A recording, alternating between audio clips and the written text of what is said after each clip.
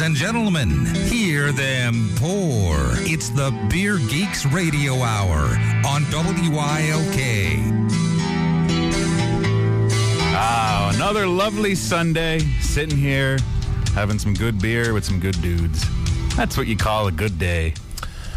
Yeah. I was waiting for something more prophetic than that one. Yeah, that's all I got, man. So, yeah, we have another great brewery on this week. This week we're going to be talking to DC Brau. We have both co-founders, Brandon Skull and Jeff Hancock, calling in from a hotel bunker room. They're hunkered down, so they're going to be calling us in from that, talking about their phenomenal beers, and we have a plethora of them in front of us to enjoy this week. So it's going to be another good time, a lot of good beers, a lot of good convo. And speaking of the good convo, I wanted to start out with a little bit of beer news. Now, we've talked on here before about the Wheaties beer that was coming out. There was one that was released previously last year that they did get the go-ahead to do it this year, but they're actually kind of going for a little bit more. There is a Count Chocula beer that is made by Black Bottle Brewery. Yep. It is going to be returning for GABF this year. It's a milk stout. They actually add 40 pounds of chocolate of Count Chocula to it, kind of like in a dry hop variation of that's how they add it. And it's called Seriously, spelled with cereal. So, actually, serialously. We've discussed on here, the beer community is ripe for puns. So, it's going to be released in 22-ounce bottles. And it's going to be only available. They're a Fort Collins brewery. It's going to be only available in that area. And also, when I was looking up stuff, they apparently have done this before. I don't know why these got out, but they did it. Same thing, but with Cinnamon Toast Crunch and with Lucky Charms. Ooh, my dream of the Cookie Crisp beer is you're getting ever close. Very close. Are they General Mills? Is that who owns them? I'm not that. I think they own everybody. Who? What? Sorry. Oh, I thought. I have no idea who owns them. I just know it's delicious. Yeah, if it's General Mills, then it's definitely closer. But it's just interesting to see that the way people are going with this. The one thing that kind of baffled me though was with Lucky Charms. Like, what you're getting nothing out of that? Just sugar. Yeah, there's really no taste. Yeah, Lucky Charms. It's just pure sugar. So I don't know. And speaking of this, there's another beer. This is a little more local.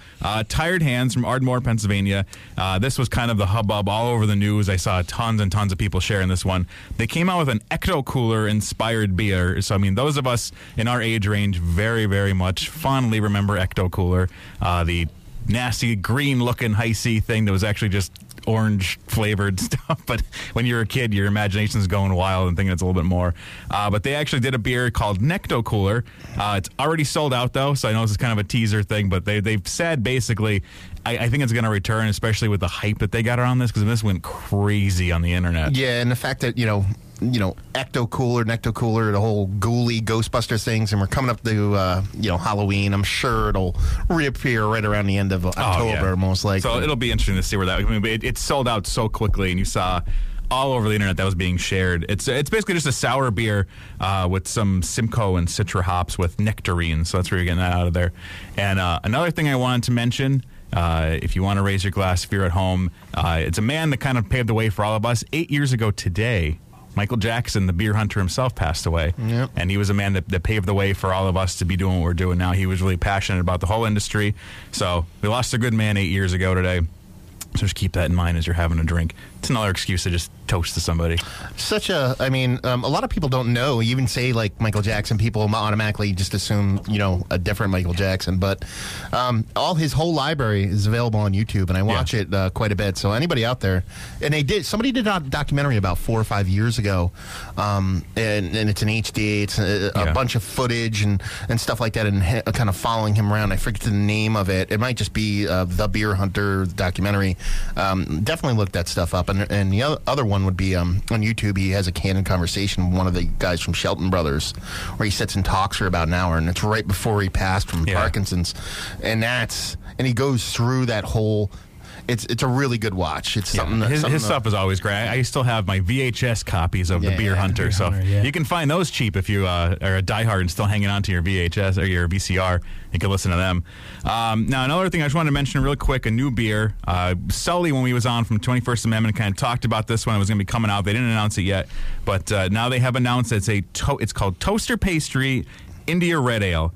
It's kind of a shout-out to, as he mentioned, that their factory, what they're moving into, was owned by Kellogg. That's where they used to make Pop-Tarts. So it's a Pop-Tart inspired beer as a throwback, as a shout out to where their current location is now. So, yeah, I haven't tried it yet, so it'll be interesting to try that one, but that's what they were going for. And I also want to mention, yesterday, George and I did a little road trip up to New York. We hit up Rushing Duck. You heard me mention them on here before when I called in from BCTC. It was a really good brewery. It was their 3rd-year anniversary we went up there for and got some phenomenal beers.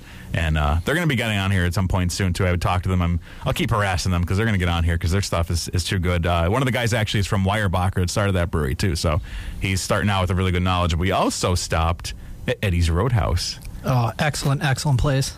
And they had really good food. It was a recommendation to us when we went there. And Eddie himself was there. Really awesome guy. Unbelievably hospitable to, like, once he found out we were from out of town, just brought out the big guns for us and just a really good guy. So they're up in Warwick, New York. So I highly recommend if you want to head up there, go to Chester, New York, visit Rushing Duck, and swing on over. It's about 20 minutes.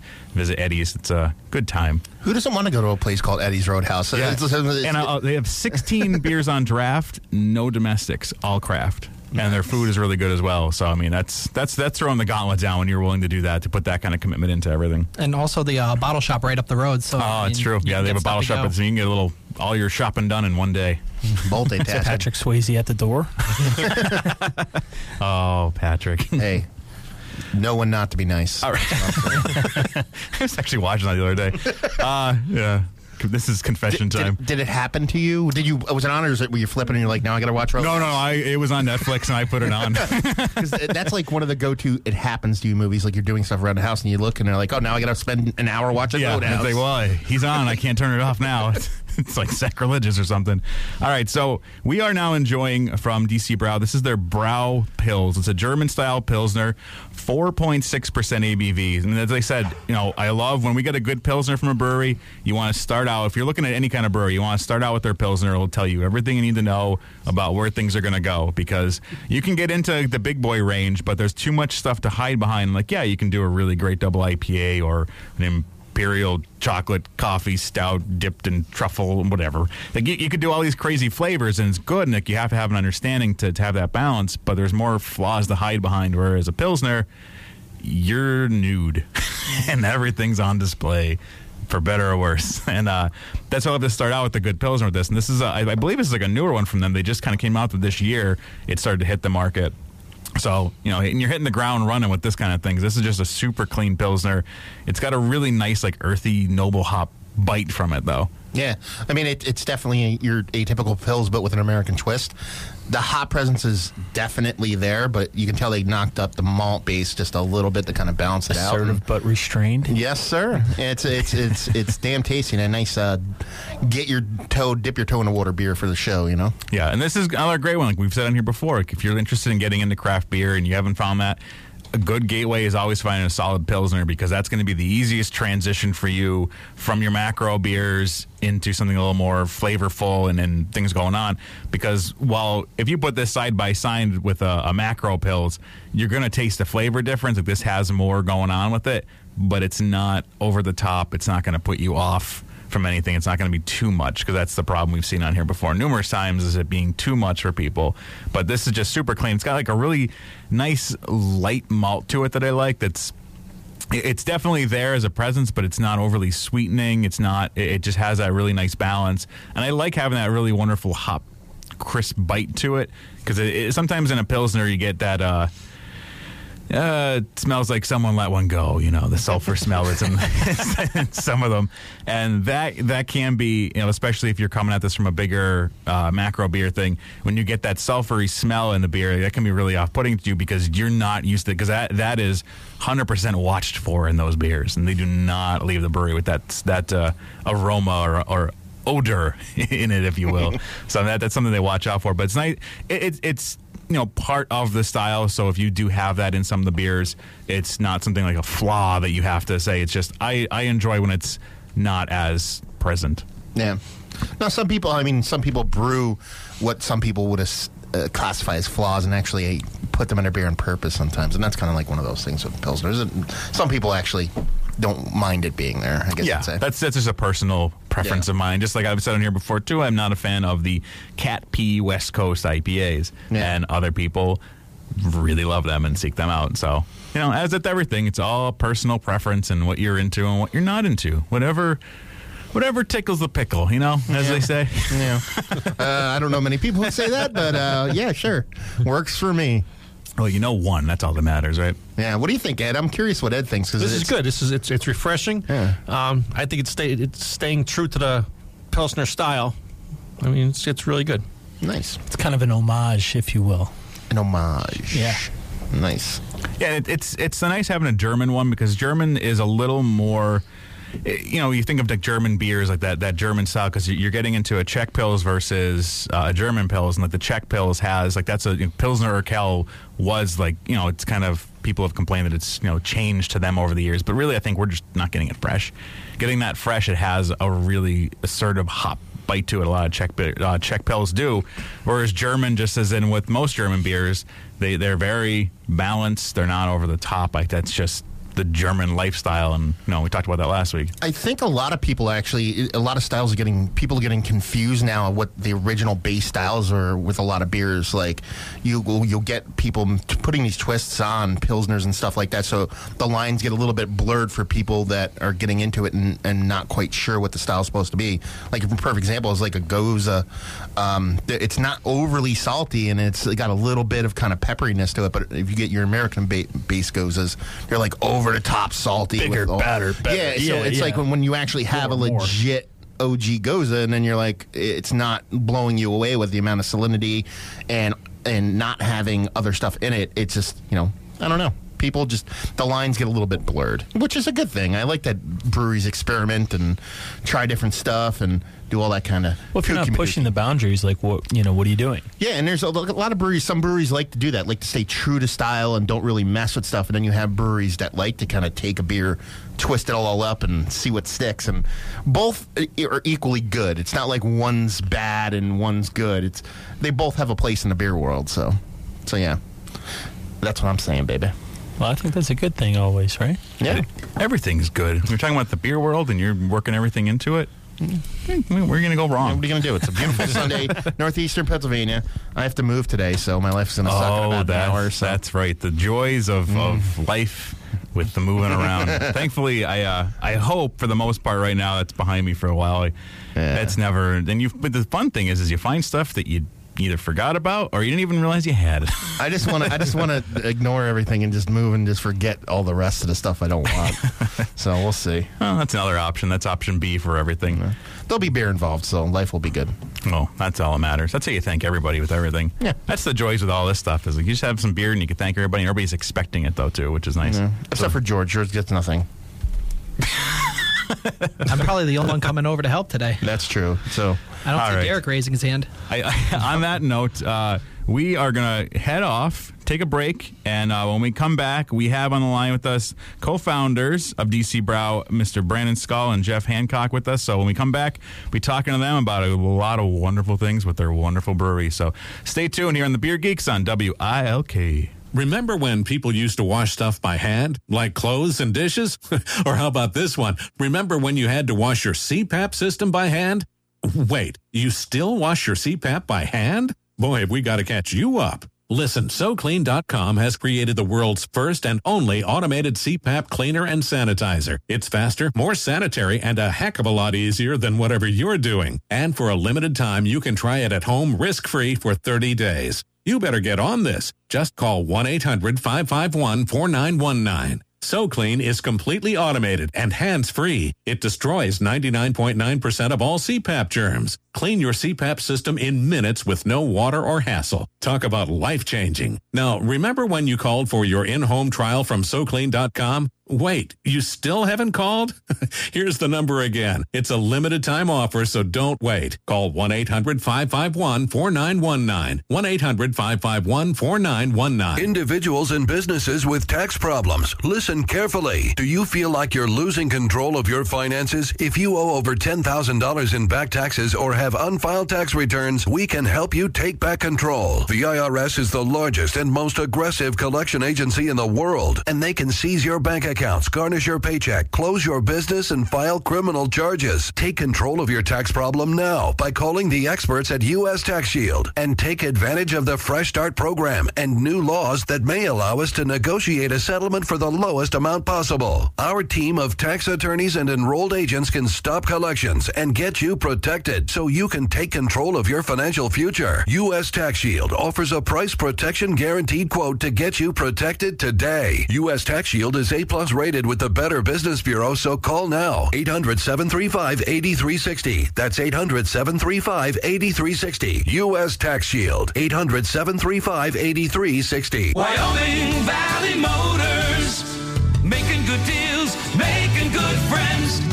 It's the Mazda Summer Drive at Wyoming Valley Motors Mazda. Right now, when you purchase or lease a new 2015 model, Mazda will make your first 2 payments. Plus, you can lease the 2016 Mazda CX-5 Sport all-wheel drive for only $225 per month, or the 2016 Mazda 6 iSport for only $159 per month. And if you serve in the military, we salute you with $500 military bonus cash on the purchase or lease of any new Mazda at Wyoming Valley Motors Mazda, Route 11, Knoxville. $500 military appreciation cash available for active duty reserves and retirees within 2-year separation. Lease prices based on 36-month, 10,000 miles per year plus tax and tags. Mazda CX-5 Sport and Mazda 6 iSport, $2,000 plus fees due at signing. Valid upon credit approval. See dealer for details. Expires 8/31/2015.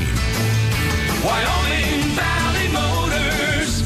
Making good deals, making good friends.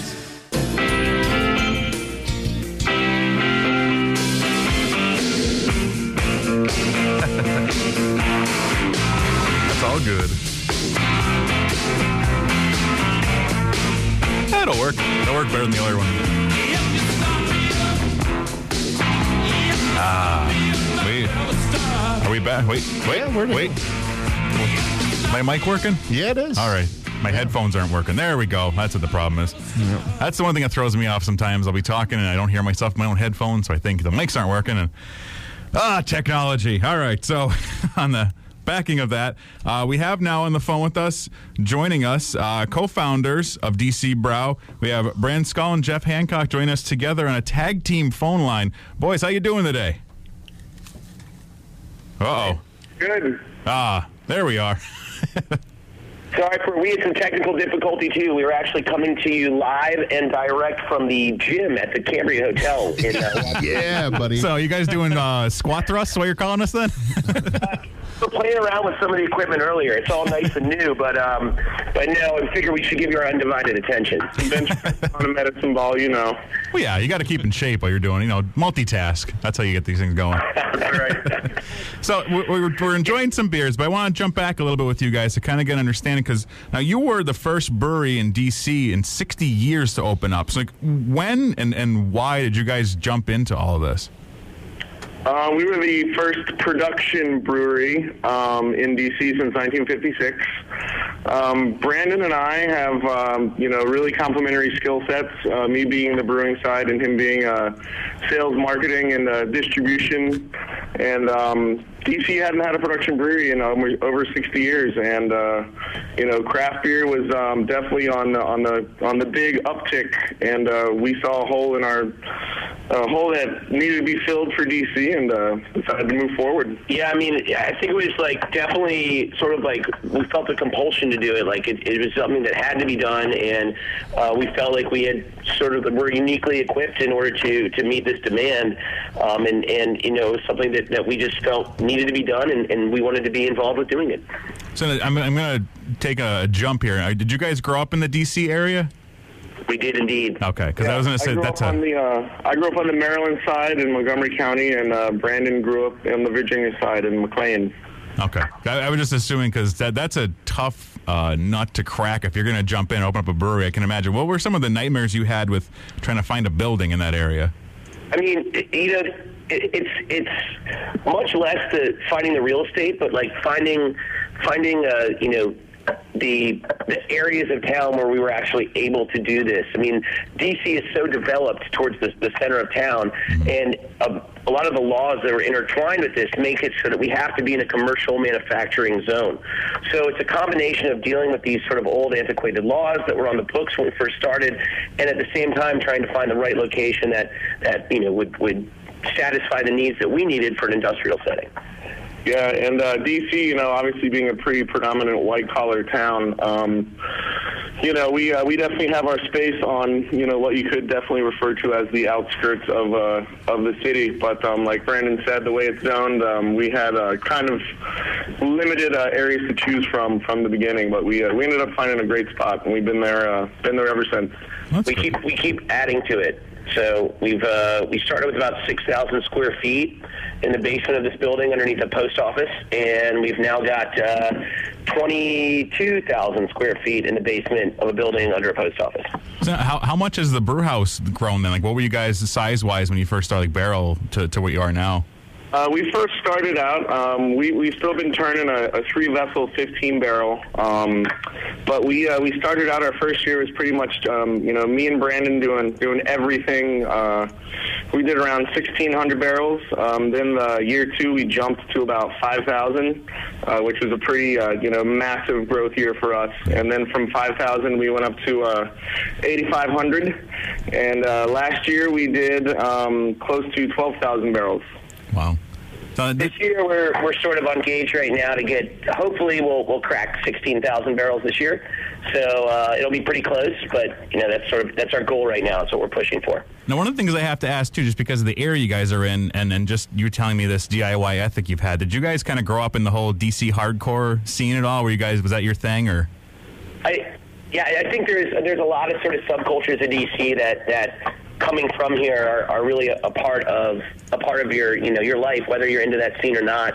But like DC hardcore, DC punk rock, and also the electronic music scene of the late 90s, early 2000s was a place where Jeff and I really made a lot of mutual friends and sort of first became, random acquaintances. Yeah, well, I definitely, being a skateboarder for definitely a healthy 2/3 of my natural life, I used to go to the free shows at Fort Reno, see Minor Threat and Fugazi, and kick around town, skateboard a lot, get chased out. But yeah, I was, go to old shows at, Phantasmagoria and Wheaton. And Wheaton up there, yeah. So yeah, but like Brandon said, we both liked the hardcore, but it was definitely the electronic music scene that kind of brought us together. Yeah, just like DC in general has that really strong DIY ethic, and whether it was electronic or in the punk hardcore, I mean that was really something that was very prevalent. And that's why I was wondering if you guys were into that, because just you going at it, doing it yourself, like just not waiting for anybody. You're licking the envelopes yourself and you're putting everything together. Yeah, and a lot of the experience too. Comes from, people were always saying in the beginning, like, wow, you guys do such a great job of promoting.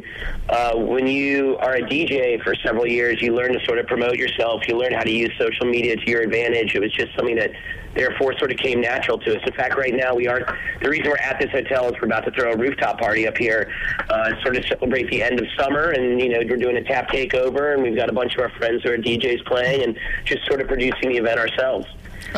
We'll be right down. Yeah. What kind of music? That's what I'm curious about. We play, pretty much a lot of house, deep house, tech house, techno, and jungle, drum and bass. Okay.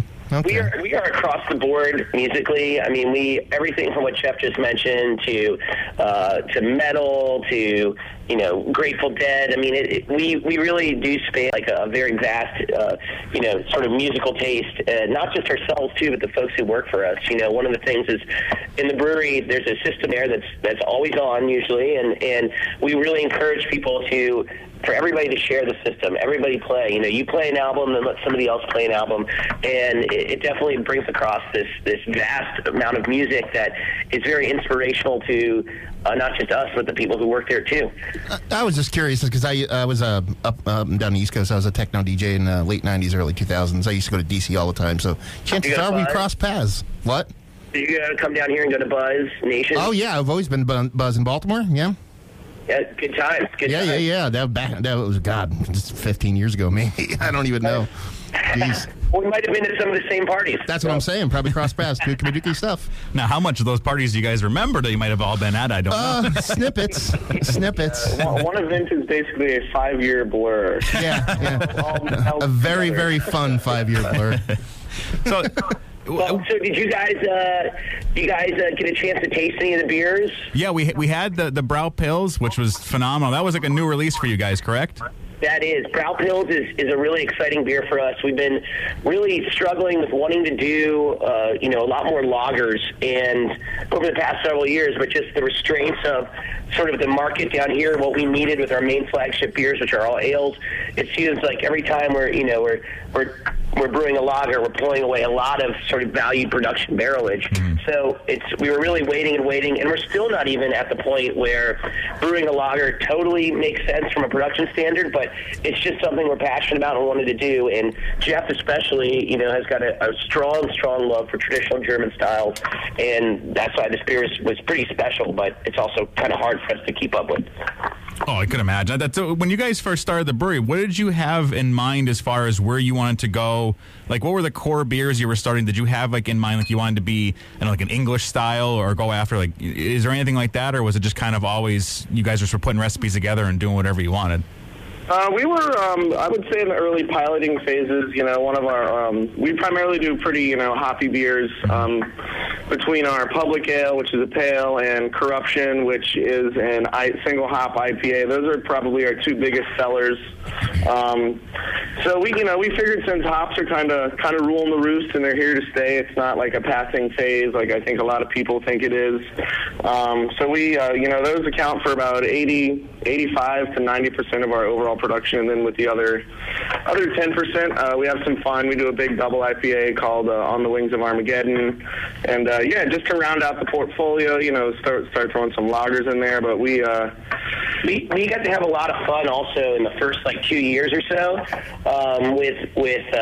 as this market was building and we were building our name, we were able to make more beer than just those three all the time, because those beers were just sort of catching on. People were finding about them, and we had extra fermentation space, so we were brewing all sorts of one-off beers just for fun. Stuff we would come up with, not even pilot. Jeff would write a recipe, and then we'd brew it, and we got to have a lot more freedom back in those first couple days, even though overall we were making a lot less barrelage. But now, the core three beers are such a massive amount of what makes up our total sales mix. It's a little bit harder for us to play around. We have to put a lot more planning into, okay, we're going to brew this beer this month, this will be around for this amount of time, where it was a little bit more, just off the cuff when we were starting out. So when you were starting out, that's another thing, too, is interesting with you starting being the first production brewery in that length of time. Like, you now obviously have a fair amount of competition. Like, what are some of the things you guys have learned along the way that, maybe you didn't even notice it right in the beginning because you were, sailing the ship yourself? That's a pretty good question. As far as the competition aspect, I've always had a couple brewers that I've always looked up to for peers. So I think for me personally, it's just kind of, I'm good friends with Jason Oliver, the head brewer down at Devil's Backbone. So when we first started playing around with lagers, I was leaning on him for some advice on how to do it properly and make a good product. Even though I've brewed them many, many times, it had been a couple years. And the competition thing is good. I think when you look at cities like Portland, where they have almost 67 breweries and brew pubs within the city limits, we still have room for a super diverse scene down here, and everyone's really cool with one another. Everybody, the competition that's there, it's more of that healthy sort of competition that pushes us together to strive collectively. I mean, when you're involved in a project like DC Brau for Jeff and I, it's not necessarily hard to sort of just get caught up doing the same thing, trying to maintain what you're doing. But having this other competition around, it makes us want to do stuff that we wouldn't normally do. Like, for example, the pills. Like, hey, we really want to get this lager out. We've been wanting to do it for a long time, and let's go ahead. There isn't a pills yet in can from DC. Let's go ahead and do that. Let's make that happen. And I think that you can have a very healthy competitive environment, which is what Jeff was referring to in Portland. I think you see that all over. You see people working together and all together pushing this industry farther, which could be one of the reasons that we're having such great nationwide growth in this industry right now. Yeah, that's the one thing we've always admired and we've talked about here at numerous other breweries, is just that, locally it's competition, like you're saying, in a friendly way, and trying to, if you're one-upping each other, it's kind of, you're making the fun bets on it or something. You're not really going at each other, and you're all trying to, lift the ship together, which is always a great thing to see going on. Especially, you're in that specific DC area, like everyone down there just kind of working together. Yep. So now, where are you guys, what's your distro pattern like now for you guys? Where can people find your beers? Right now, summer is definitely our heaviest year as far as producing as much beer as we can. But a lot of bars and restaurants in D.C., a lot of off-premises like Whole Foods, Safeways, Harris Teeters. We have a really good presence in Northern Virginia, down in Richmond.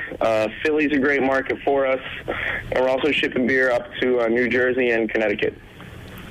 That's good. So now we're going to get into some beer. It's a finally talk about one. We are now having some On the Wings of Armageddon. Now, I would love for you guys to talk about the story behind the inspiration for this beer because I think it's incredible. It's just a lot of fun. Yeah, we were, so the way we always kind of come up with concepts for beer, a lot of brewers do recipes first, then branding, but Brandon and I start out with branding. The name is probably what we work backwards from. So basically all the doomsday prophecies had kind of come to pass, except the exception of the Mayan calendar. So we were kind of sitting across from one another when we had our desks situated like that, and we just kind of started spitballing, and I was like, hey, wouldn't it be cool, the Mayan calendar ends, the earth is all scorched, and there's this kind of hooded winged angel of death flying over, kind of surveying the landscape. Yeah, we've got to take this back to the mindset so you understand. It's 2012. The world's in peril. We have this definite doomsday prophecy unfolding before us. And, we thought if we're going to go out, we should go out with a bang. And we hadn't brewed a double IPA yet, so we thought this should be a great beer as we're watching the world sort of burn as it's being scorched, to sit back with a double IPA. So there's sort of like the idea there. And then we were also, when we come up with names, we're really sort of going back and forth. It's like a think tank sort of scenario with definitely Jeff and I in the room. Usually Chris Graham, our production manager's in there too. We're all just sort of throwing things back and forth and seeing what sticks. And we were using this really cool new hop variety, this Falconer's Flight, that we were able to get back when it was first launched. And this was right around that time. And we were looking for cool beers to use it in. Double IPA, big, crazy, awesome hop. Great idea, good pairing for it. And we started thinking of things just having to do with Flight, because Falconer's Flight, and then Wings came up. And then it was actually going to be called Wings of the Apocalypse. And then another brewery that we're very good friends with released a beer called Apocalyptic, and it was also a double IPA, and this was like maybe a month before. So we're like, oh, we got to change it around. So Apocalypse, luckily, is very similar and very fit the bill as well. So that's sort of. Then On the Wings of Love. Like someday I heard that on the radio, and I was like, let's throw a little on in front of this Wings of Armageddon, and now we've got a name.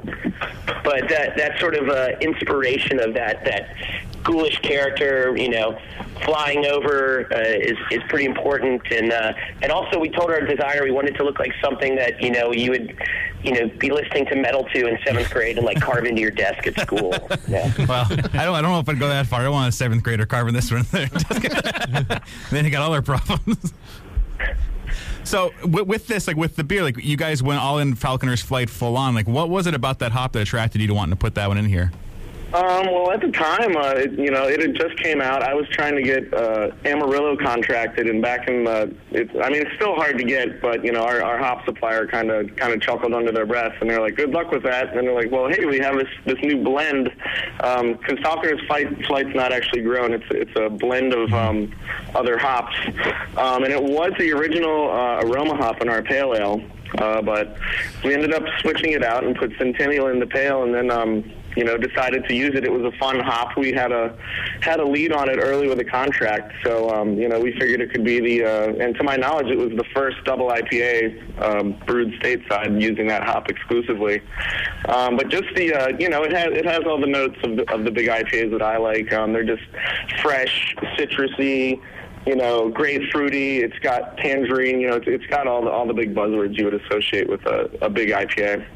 No, it definitely comes across more as like a bouquet than anything else, which is great. That's what people don't understand. It's a blend of different hops, not a single. It's a single hop. It's a single hop. It's a blend of different hops. Yep. And originally, we had really wanted the Citra hop and couldn't get it, so it was sort of our substitute, and there you go.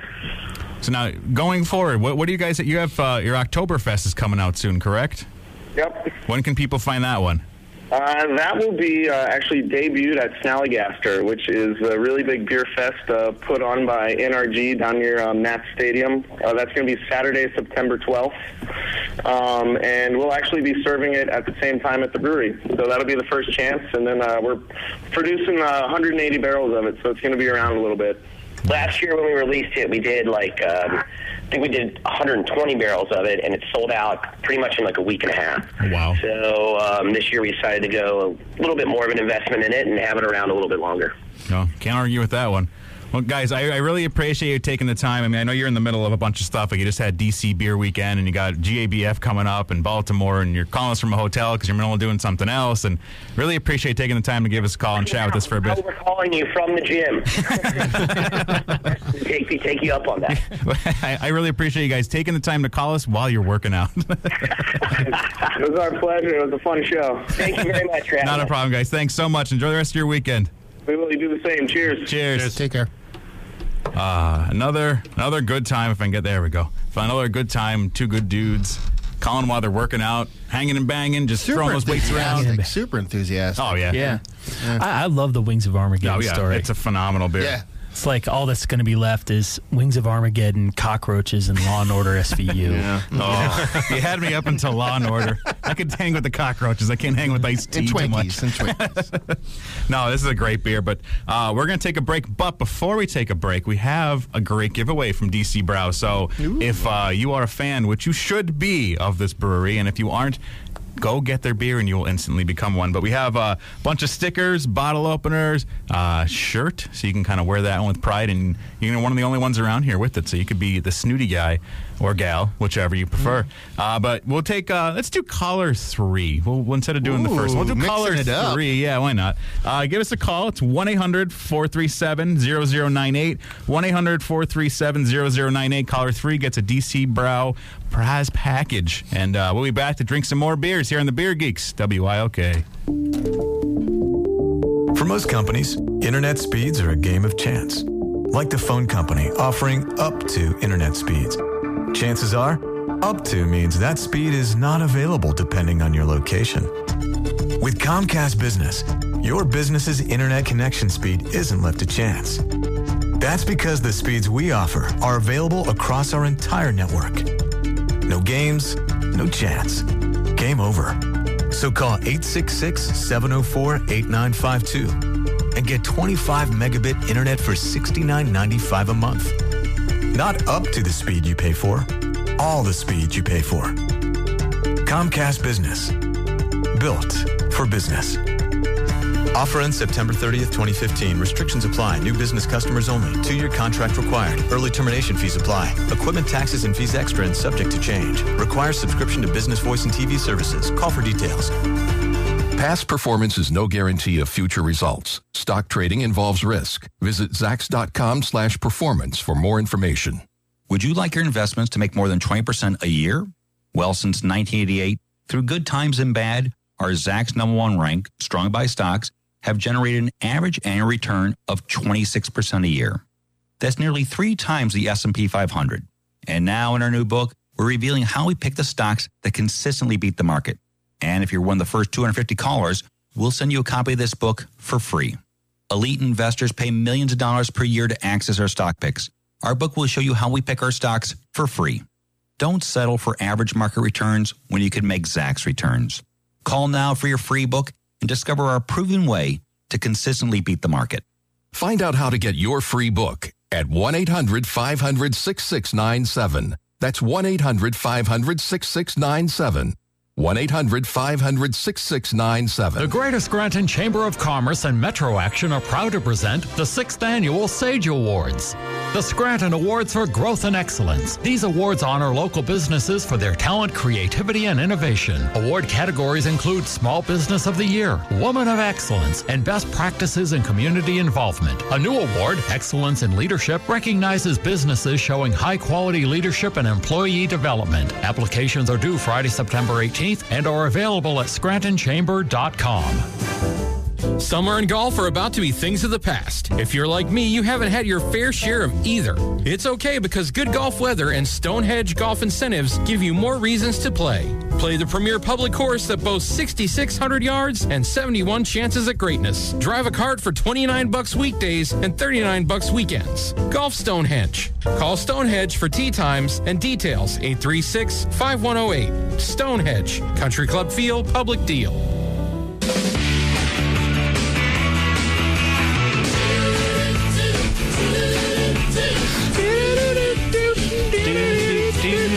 We're going to have a sing-along here. That's what we're going to singing. We're going to spend the rest of the show getting rid of our listeners by singing.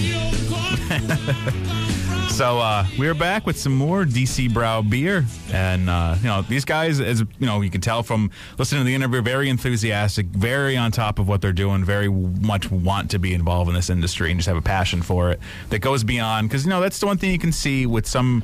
I'm not going to call anybody out because I can't even think of any off the top of my head because I haven't really dealt with too many. But you do see some people that are getting into craft breweries and opening them up as a cash grab.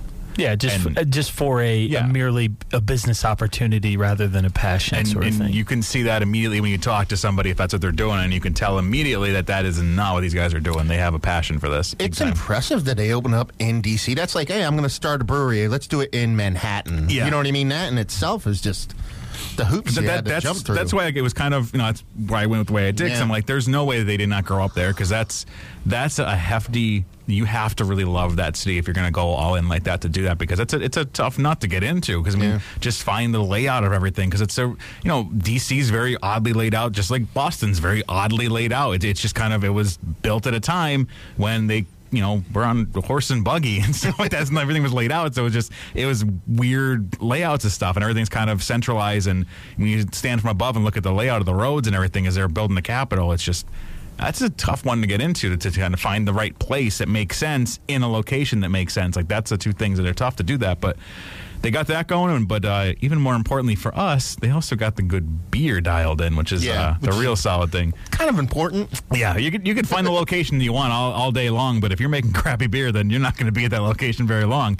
And as you said, they're growing, which is great, and the reason they're growing is beers are phenomenal. Like on the Wings of Armageddon, it's one of those beers that if you're paying attention to the whole craft market and the way things are going, it's got a lot of buzz around it. A lot of people are following around it. A lot of people are trading for it and trying to get it, and they really want to get it bad and trying to find the beer. But it definitely lives up to the hype, and it's amazing. It's a blended hop, but it's a single hop. Yeah, it's definitely one of those beers that people fall over themselves to get, and good reason because I'm pretty sure it blew Ed's nipples off. Yes, it did. Yep, I was on the floor inside of my glass. Yeah, it's definitely one of those beers we've said on here. There's a lot of beers that have a lot of hype, but some of them kind of get crushed by it. But that lives right up to it. And we are now on to The Public, which is their American Pale Ale, 6%. Which has got a really wonderful mouthfeel and like the aroma. It's like really citrusy, but not overly pungently grapefruit. Right? It's really well balanced, which that's like the key to dialing in a good pale ale to me. Bit more malt forward than your typical pale, but it works. It has a nice spiciness to it. Yeah. The hop's present, but it's not. Pale ales are tough, because some breweries are getting into it where what was once considered American pale ale is kind of now more of an IPA, or vice versa. It's just kind of that style is evolving as the craft beer market evolves because standard wise, American pale ale was supposed to be very slightly hoppy, not as much. And now you're starting to see a lot of breweries putting out what they're calling a pale ale is much more hop forward and much more aggressive than it previously would have been considered. Yeah, I mean, everything these guys seem like they're doing, what they're doing is they're taking base styles and kind of throwing their own twist on things and kind of mixing it up, but it's staying decently true to the style while doing it. So it's a fun little game they're playing with their little brewery down there. We didn't. I didn't really mention this yet. All their stuff's in cans. They're another brewery that cans. They have bottled stuff. I think they have like a bomber bottle stuff. George would know. George has been down there. No, when I was down there, all they had was cans. Okay. So I'm not sure. I think that they have seen some a couple limited, bottles, but it's few and far between, I believe. But I mean, they're a primarily can brewery, which is something we've talked about on here before. Like, a lot of breweries really get into that for a wide variety of reasons. And some of them we've heard the argument of it's better for the earth because aluminum is much more easily recyclable than glass. So if you're a hippie, there's that for going for you. Charlie's grabbing the mic.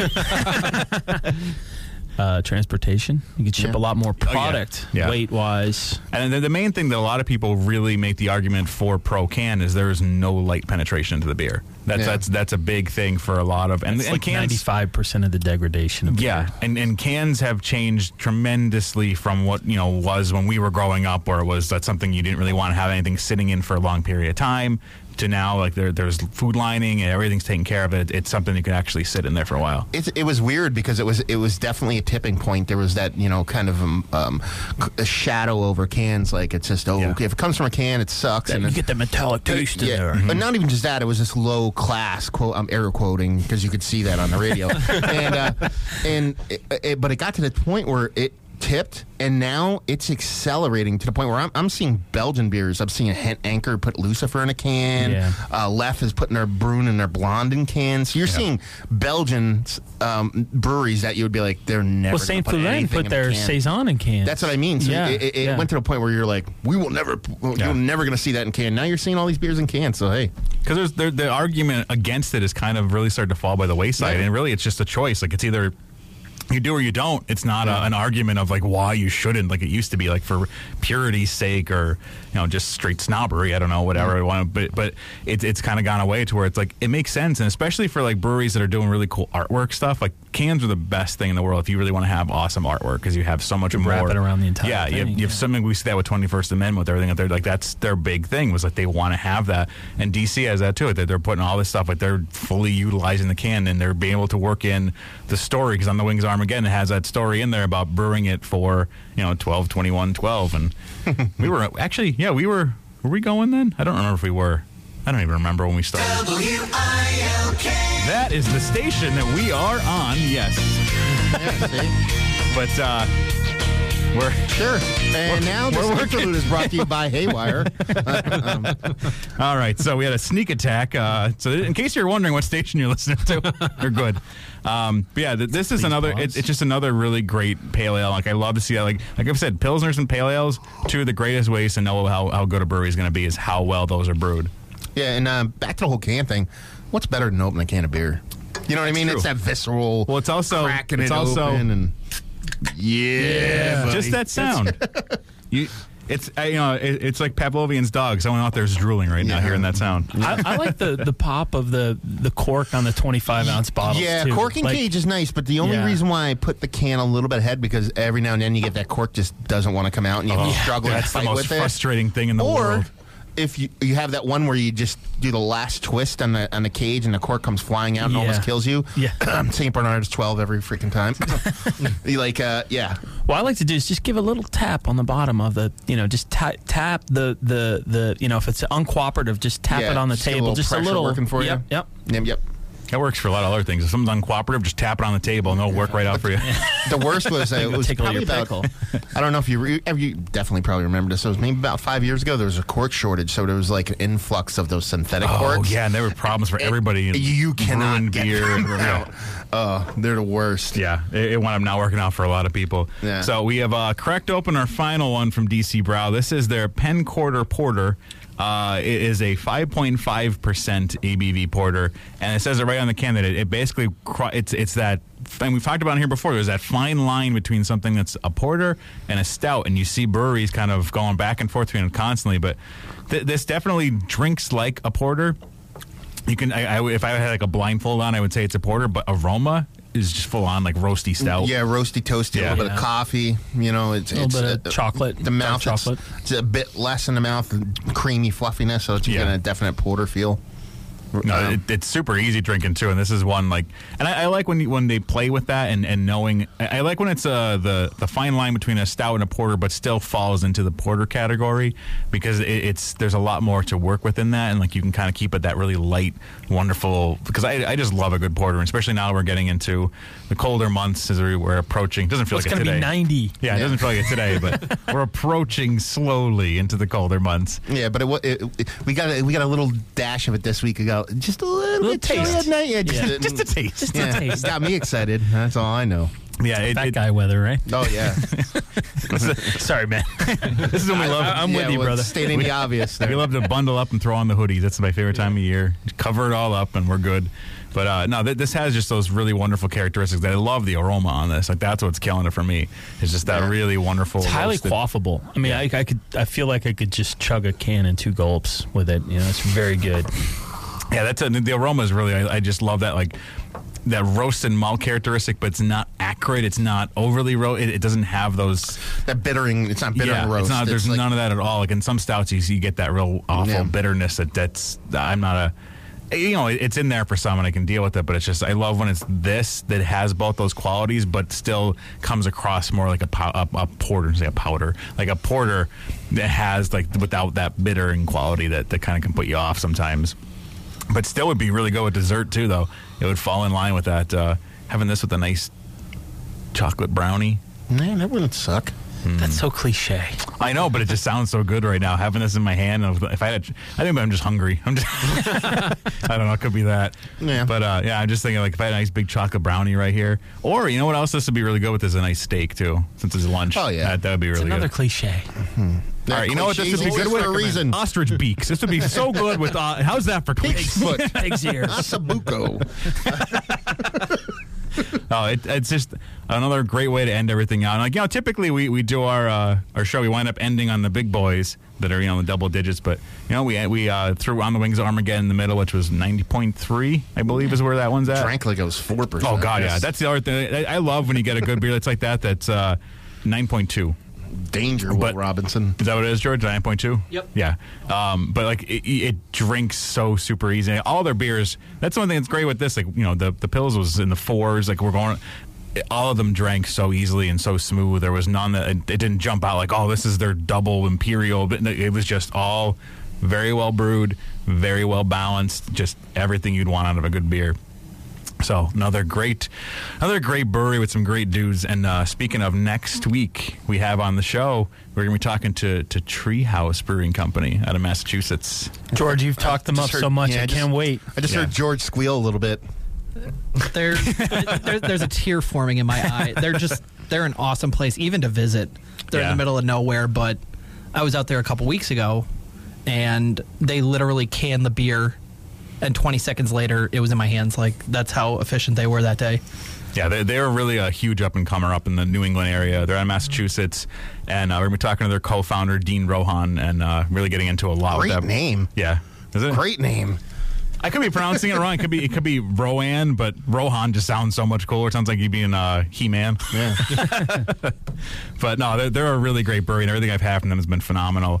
And that's a whole growing area. That's the buzzword now for the craft beer industry is New England up in there. That region. It's growing too. It's like you guys just went from the Hudson River Valley up now. It used to just be Connecticut. Now you're getting down into Boston, and you're up to Boston, down to the Hudson River Valley, and all the way down to DC. It's expanding exponentially. And you see everything going on with Vermont up there. It's just that whole area now is the buzz, and people leaning towards that area. Vermonster. Yeah, there's just a lot going on. So maybe great talking to him next week, get a real inside viewpoint on what's going on there instead of just us rambling on about the times we visited. We can actually, someone lives there and is going through this. So we're going to get into that one. And as I said last week, we're going to be laying out a homebrew show at the end of September. So if you want to get in on that, shoot us an email, beergeeksradio@gmail.com. You don't have to live in the area. If you want to send stuff to me, you don't have to come to the studio either. If you're shy about that, I've had questions about that. You don't have to come down. I'm not going to make you stand here and watch us drink stuff. So, but yeah, just shoot me an email. Let me know if you want to get involved in that. So we're getting into the whole homebrew thing. But that's the sound. That's the hook around the neck pulling us off the stage. So until next week, everybody, keep on drinking them beers, and we'll be here. Cheers. Cheers.